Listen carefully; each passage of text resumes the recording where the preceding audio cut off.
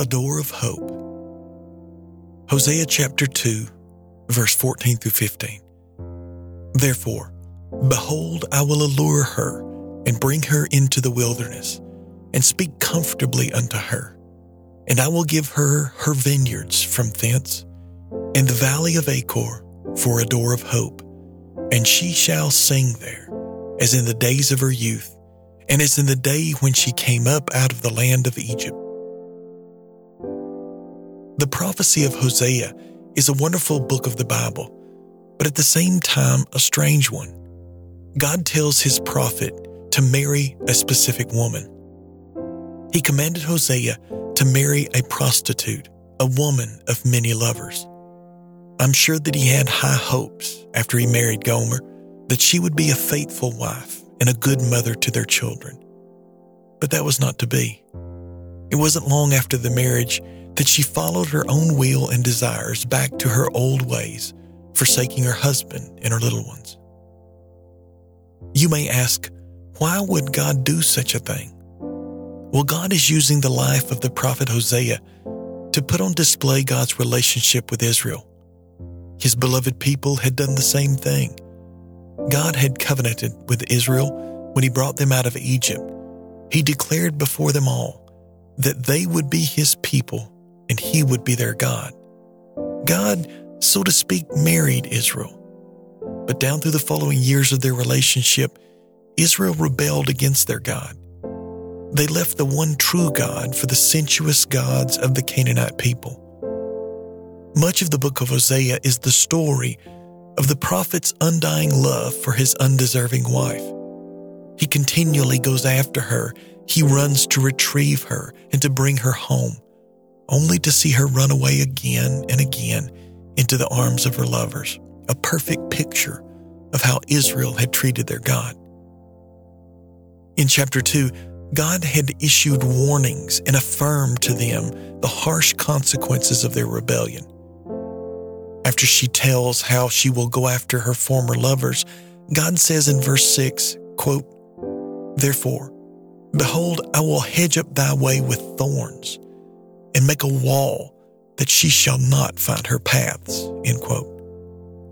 Imagine, if you will, this woman running toward her adultery, and along the path on her right and on her left, tall thorn bushes begin to grow. These thorn bushes, as they grow, prick her skin and scratch at her. As she follows the path, pretty soon the path she is on goes one way, but the thorny hedges go another, and they take her to somewhere she didn't want to go, a place of isolation, a place of sadness, a place of barrenness and of ruin. This hedged path was painfully taking her to the valley of Achor. You might not see the significance right off, but this is not the first mention of this valley in the Bible. Back in the book of Joshua, God had expressly forbidden the children of Israel from taking any of the spoils of war at Jericho. It was the first fruits which belonged to God. But a man named Achan had stolen some of those first fruits and tried to hide them in his tent. He was discovered by God, and he, along with all of his family, were taken out and stoned in the valley of Achor. This valley that this woman finds herself in was a place where sin was dealt with. Recognizing where she was, she had every reason to fear what might happen to her. She had played the harlot, a sin worthy of death. Just as Achan, she should have been gasping for breath underneath a pile of bloody stones. But in that quiet valley, God begins to whisper. He speaks alluringly to her heart. He begins to speak kindly and lovingly, entreating her to come to a door of hope. God says, quote, I will give her the valley of Achor for a door of hope, end quote. What was a place of rightful and deserving judgment has become a place of access to hope, a place of right relationship with God, a place where God says that he will restore to her the days of her youth, the times of joy when she was first married to Hosea, a time when this husband and wife had eyes only for one another. A moment like when Israel came out of Egypt with singing and rejoicing.